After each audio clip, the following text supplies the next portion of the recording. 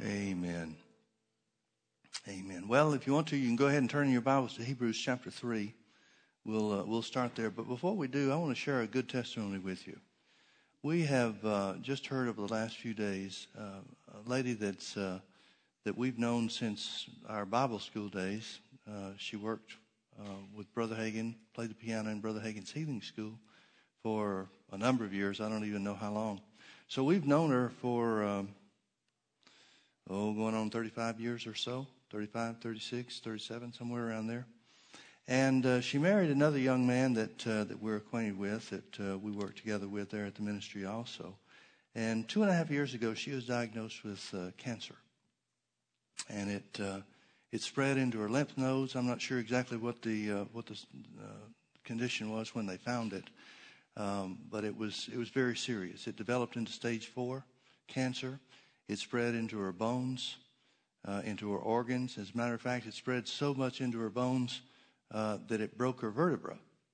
She, just as a course or part of the course of the progression of the sickness that was taking place in her body, it weakened her bones so much that just minding her own business, I don't know if she was sitting or standing or whatever she was doing, but her back broke. And this went on for 2.5 years. And she was believing God, and there were other people around the country. Her husband's a traveling minister, and so there were others that were aware of it. And we were aware a little bit. We didn't have all the details on it until after the end of the story. But she reported just a couple of days ago that she's cancer-free. That the doctor's reports, all the doctor's tests, everything have identified that she is free from every trace of cancer. It's not her lymph nodes. It's no longer in her organs. It's no longer in her bones. I said that. You keep up. It got as bad as it could possibly get. And as a matter of fact, I didn't get this firsthand, but I was told by somebody else that it had progressed to such a point that she decided not to take the doctor's treatment or recommended treatment because of the seriousness and the effect it would have upon her body. They wanted to take out basically everything on the inside, most of the vital organs that she had, and it would have ensured her death in just a short period of time. And the chemotherapy that they were proposing was so high strength and such a radical treatment that it would have decreased her quality of life just to nothing. So she got to the point where she just said, Lord, it's me and you. Either the word's true or it's not. And praise God, she's cancer-free. Isn't that a good testimony? Folks, God's word works.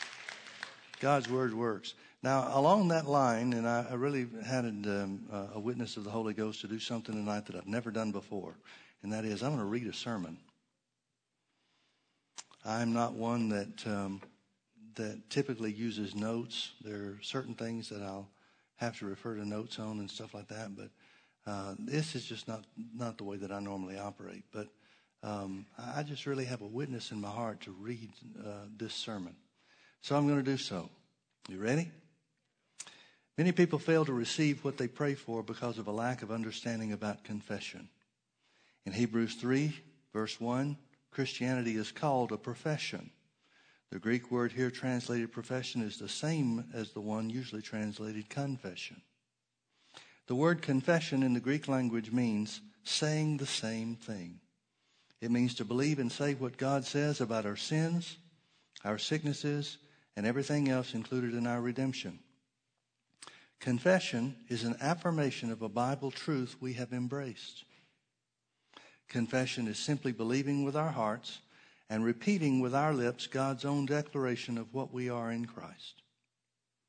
The Holy Spirit in 1 Peter 2:24 says, by whose stripes you were healed. We are to believe and say the same thing. When our affirmation is the Word of God, He watches over it to make it good. Jeremiah 1:12. Confession is faith's way of expressing itself. In Hebrews 3:1, we are commanded to consider the apostle and high priest of our profession, Christ Jesus. When it is in accordance with God's word, Jesus, our high priest, acts in our behalf according to what we confess. Paul tells us that he preached the word of faith. He said, if thou shalt confess with thy mouth the Lord Jesus, and shalt believe in thine heart that God has raised him from the dead, thou shalt be saved. For with the heart man believeth unto righteousness, and with the mouth confession is made unto salvation. Notice here that the confession, saying the same thing that God says, is by faith. It is believing and confessing before experiencing the result. The confession comes first, and then Jesus, our high priest, responds with the new birth. It is not salvation unto confession, but confession unto salvation. There is no such thing as salvation without confession. Faith is acting on God's word. This always puts God to work fulfilling his promise. Well, the question then is, what are we to confess? Few Christians today have recognized the place confession holds in God's plan for our appropriation of his blessings. Whenever the word confession is used, many instinctively think of confessing sin, weakness, and failure. This is only the negative side of this great question. Our negative confession of sin was only to open the way for the positive confession unto salvation. This covers a whole lifetime of believing with our heart and saying with our lips everything God says to us in his promises. Confessing unto salvation in its initial form and then in each of its successive forms is essential. We confess God's word first in the form of the new birth, then in the form of every blessing that is promised to us. The Christian is to act on every phase of his salvation that he knows about. We are to believe with the heart and confess with our mouth to the extent of the word of faith which Paul preached. He preached all the counsel of God. He preached the unsearchable riches of Christ. He said that he kept back nothing that was profitable to them. All that Jesus did in his substitutionary work is the private property of the individual for whom Jesus did it. I'm going to read that again. All that Jesus did in his substitutionary work is the private property of the individual for whom Jesus did it. Throughout our Christian life, God wants us to believe with our heart and say with our lips all that he says we are in Christ. We are not to ignore or neglect our legal standing in Christ. It is the basis for the acts of faith that puts God to work fulfilling his word in us. We are to confess or whisper in our own heart, in him I am complete. When we know that the word that God is in his word says, I am the Lord that healeth thee, we are to believe it and confess it with our lips.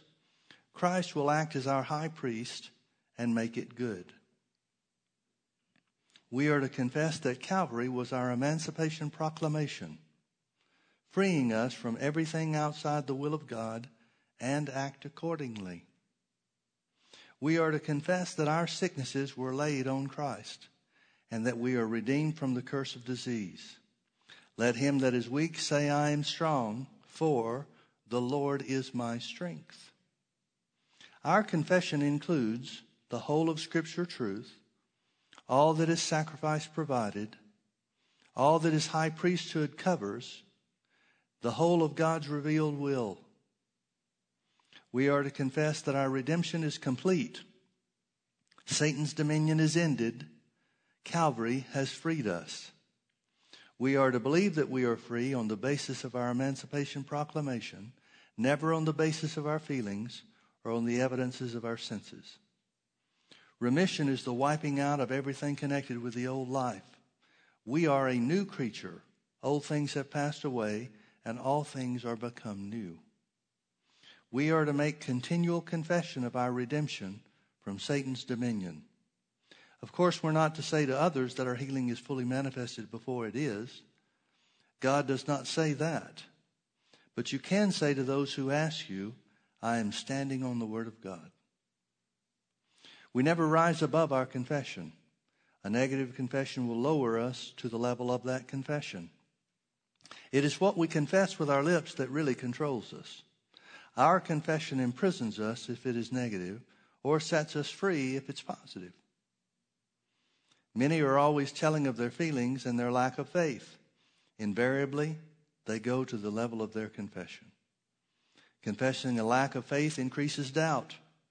Every time you confess doubts and fears, you confess your faith in Satan and deny the ability and grace of God. When you confess doubt, you are imprisoned with your own words. Proverbs 6:2 says, "Thou art snared with the words of thy mouth, thou art taken captive with the words of thy mouth." When we doubt his word, it is because we believe something else that is contrary to that word. Wrong confession shuts the Father out and lets Satan in. We are to refuse to have anything to do with wrong confessions. When we realize that we will never rise above our confession, we are getting to the place where God can use us. Disease gains the ascendancy when you confess the testimony of your senses. Feelings and appearances have no place in the realm of faith. Confessing disease is like signing for a package that the express company has delivered. Satan then has the receipt from you showing that you have accepted it. Don't accept anything that Satan brings. Give no place to the devil. 1 Peter 4:11, "If any man speak, let him speak as the oracles of God." In Ephesians 4:29, we are commanded to speak only that which is good to the use of edifying. We are not to testify for the adversary. We are to act faith, speak faith, and think faith. In Philippians 4:8, the Holy Spirit says, "Finally, brethren, whatsoever things are true, whatsoever things are honest, whatsoever things are just, whatsoever things are pure, whatsoever things are lovely, whatsoever things are of good report, if there be any virtue and if there be any praise, think on these things." I would add that the Word of God qualifies for each of those characteristics. The Holy Spirit says in Proverbs, "As a man thinketh in his heart, so is he." In 2 Corinthians 10, verses 4 and 5, the Holy Spirit says the weapons of our warfare are mighty, bringing into captivity every thought to the obedience of Christ. We are to cast down imaginations or reasonings and give the Word of God its place in our minds and on our lips. Jesus remembers when he bore your sicknesses. The Holy Spirit commands, "Forget not all his benefits, who forgiveth all thine iniquities and who healeth all thy diseases." God's spiritual and physical transformations are to come to us by the renewing of our mind. Romans 12:1 and 2 says to present your bodies, which is the home or laboratory of the five senses, present your bodies a living sacrifice, and be ye transformed by the renewing of your mind, that you may prove what is that good and acceptable and perfect will of God. A spiritual law that few recognize is that our confession rules us. It is what we confess with our lips that really dominates our inner being. Make your lips do their duty. Refuse to allow them to destroy the effectiveness of God's word in your case. Some confess with their lips but deny in their hearts. They say, yes, the word is true, but in their hearts they say it is not true in my case. The confession of your lips has no value as long as your heart repudiates it. Hebrews 4:14 in the American Standard Version says, "Having then a great high priest who has passed through the heavens, Jesus the Son of God, let us hold fast our confession. This is the confession of our faith in the redemptive work that God has wrought in Christ." I am told to hold fast to the confession of the absolute integrity of the Bible. I am told to hold fast to the confession of the work of Christ in all its phases. I am told to hold fast to the confession that God is the strength of my life. I am told to hold fast to the confession that surely he has borne my sicknesses and carried my diseases, and that by his stripes I am healed. God says this, and we are to believe and say the same things. We are to know what our rights are as revealed by the word, and then hold fast to the confession of those rights. When you know that Christ took our infirmities and bore our sicknesses, hold fast to your confession of this truth. When you read, greater is he that is in you than he that is in the world, hold fast to this confession. We are to hold fast our confession of what Christ has done for us in order that it may be done in us. Let me rephrase that. We are to hold fast of our confession of the healing that Christ has obtained for us in order that it may be done in us.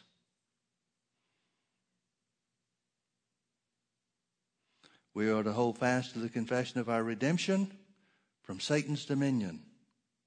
We are to hold fast to our confession in the face of all contrary evidence. God declares that with his stripes we are healed.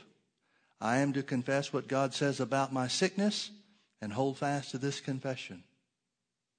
I am to recognize the absolute truthfulness of these words in advance of any visible change. I am to act on these words and thank him for the fact that he laid my sickness on Christ the same as he did my sins. Healing is always in response to faith's testimony. Some fail when things get difficult because they lose their confession. Disease, like sin, is defeated by the confession of our word, our confession of the word. Make your lips do their duty. Fill them with the word. Make them say what God says about your sickness. Don't allow them to say anything to the contrary. Believing God's word with our heart implies our having put off the old man with his habit of judging by the evidence of the senses. Faith regards all contrary symptoms as lying vanities, as Jonah did, and puts the word in the place of the senses. Our only problem is to keep in harmony with God's word and not allow the senses to usurp that place of the word. We cease to agree with doubting Thomas, who says, except I shall see, I will not believe. We are to prove Christ's own words, blessed are they that have not seen and yet believe. The word is lifeless until faith is breathed into it on your lips. The word is lifeless until faith is breathed into it on your lips. Then it becomes a supernatural force. Well, I got to read that again. The word is lifeless until faith is breathed into it on your lips. Then it becomes a supernatural force. Make your lips harmonize with the word of God. Christ's high priestly ministry meets our every need from the moment of our new birth until we enter heaven. Why are we to hold fast our confession? Because Christ is the high priest of our confession. Hebrews 4:14 through 16. Because he's a great high priest, because he's a merciful high priest, because he's touched with the feelings of our infirmities, because he ever liveth to make intercession for us, he is always ready to give us grace to help in time of need. Because Jesus is the high priest of our confession, our success is assured. When you confess that by his stripes I am healed, and hold on to your confession, no disease can stand before you. Just thank the Father and praise him whenever a need confronts you that is covered by redemption, and it is yours. Faith is thanking God from the heart for healing that has not yet been manifested. We are as sure of this as if it were manifested. The confession of your lips that has grown out of the faith in your heart will absolutely defeat the adversary in every conflict. Christ's words broke the power of demons and healed the sick. They do the same thing today when we believe and confess them. The word will heal you if you will continually confess it. God will make your body obey your confession of his word, for no word of God is void of power. Luke 1:37. If I dare say that Psalm 34:10 is true, but they that seek the Lord shall not want any good thing, and stand by my confession, God will make good all I have confessed. Nothing will establish you and build your faith as quickly as confession. Confess it in your heart first, then confess it out loud in your room. Say it over and over again. Say it until your spirit and your words agree. Say it until your whole being swings into harmony and into line with the Word of God. Christ's words are filled with Himself. And as we act on them, they fill us with Christ. We are to obey the Word as we would obey Jesus if He stood visibly in our presence. When coming to God for salvation in its initial form, and then in every other form afterward, one thing is necessary. Our confession of and surrender to Christ's Lordship is required. The Holy Spirit says in Colossians 2:6, as you have therefore received Christ Jesus the Lord, so walk ye in Him. Romans 14:9, for to this end Christ both died and rose and revived, that He might be Lord both of the dead and the living. Appropriating faith for the fulfillment of any promise implies our surrender to His Lordship. It is while we are surrendered to Him as Lord over our lives that He's ready to heal us, baptize us with the Spirit, give us the Zoe God kind of life, be within us a fountain springing up into everlasting life, make our legal standing our experience, manifest His person in the form of every blessing promised, be Himself our strength, our portion, and our all, give us the unlimited use of His name, enable us to cast out demons in His name, anoint us for preaching, enable us to lay our hands on the sick for their recovery. Your success and usefulness in the world is going to be measured by your confession and by the tenacity with which you hold fast to that confession under all circumstances. God can be no bigger in you than you confess Him to be. In the face of every need, confess that the Lord is your shepherd and that you do not want.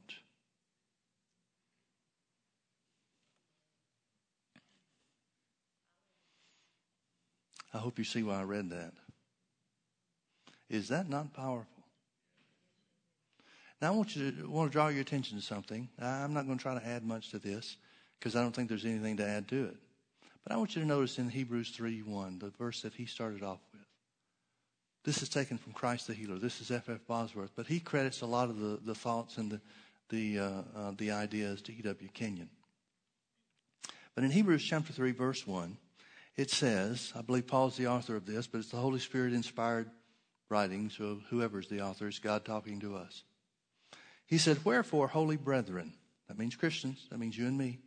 Wherefore, holy brethren, partakers of the heavenly calling, consider the apostle and high priest of our profession, Christ Jesus. Notice it says Jesus is the high priest of your profession. See, a lot of times, well, let me define or describe the work of the high priest. In the Old Testament, and this is written to the Jews, those that understood the temple worship and the rituals, and they understood the high priest and the high priest role and so forth. We don't a lot of times, I don't think, unless we have some kind of knowledge of Jewish history, which many of us don't. But nevertheless, he's writing to people that understand how the high priest works. The high priest does not go into the temple or into the holy place on his own. He doesn't go into the holy place to offer a sacrifice for his own sins. On the Day of Atonement, the high priest first had to make atonement for his own sins before he ever took the blood of the lamb into the holy place to administer it for on behalf of the people. In other words, he's not going in there for himself. He's not allowed to go in there for himself. He goes in there based on the position, there meaning the Holy of Holies. He goes into the Holy of Holies for one reason and for one reason only. And that is because God has appointed him to a position to represent the people to God himself. He doesn't go in there for himself. Well, what does he go in on behalf of the people with? Well, if they haven't made a sacrifice, he can't go. He goes in without anything to take. He goes into the Holy of Holies only after the people have made their sacrifices. And then the sacrifice is made once and for all for the nation. And he takes the blood of the goat that was sacrificed into the Holy of Holies, not for his own sins, but for the sins of the nation. In other words, the high priest can only give unto God, the high priest can only present unto God what is presented to him by the people themselves. Well, if Jesus is the high priest, the apostle and the high priest of your profession, and that word profession is the same word confession, that means the only thing that the Bible ever identifies that God goes before the Father with on your behalf are the words of your mouth.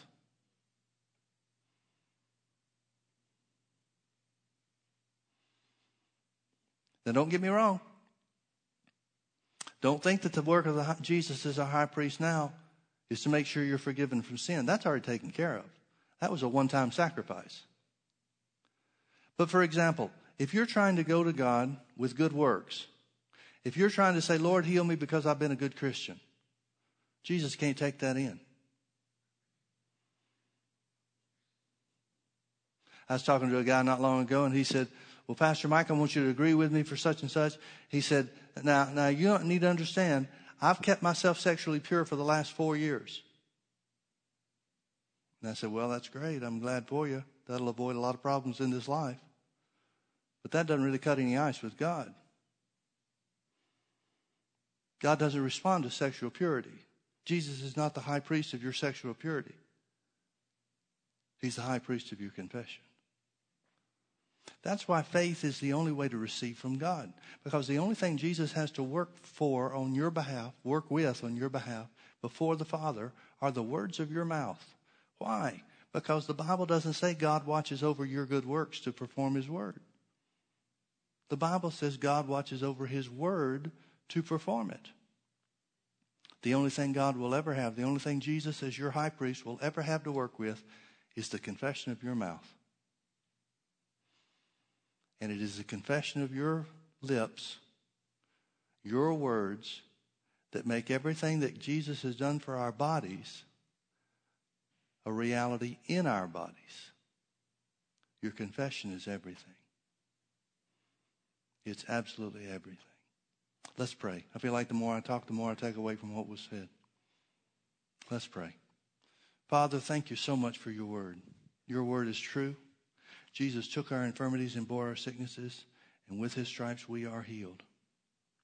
I love to be reminded of what this sermon says, Father, that Jesus remembers the day that he bore our sickness. He remembers it. And we're commanded to forget not all of his benefits. He forgives all our iniquities. He heals all our diseases. Therefore, we say the same thing that your word says, Father. We say we are healed by the stripes of Jesus. Not according to what we see, not according to what we feel, for feelings and appearances have no place in the realm of faith. We say, based on the truth of your word, that we are healed by the stripes of Jesus. And we refuse to say anything to the contrary. We will make our lips do their duty and speak in accordance with your word. We will hold fast the confession of our faith, knowing that no disease can stand in the face of the word of God. For the word of God is quick and powerful and sharper than any two-edged sword, full of life and full of power. Thank you, Father, for your healing power that works in us even as we confess that which we believe in our heart, that we're healed by the stripes of Jesus. Oh, thank you, Father, that our victory is assured. It's already done. It's already done. Thank you, Lord, that it's ours by faith, according to our confession, in Jesus' precious name. Amen. Amen. Well, God bless you. Thank you for being with us.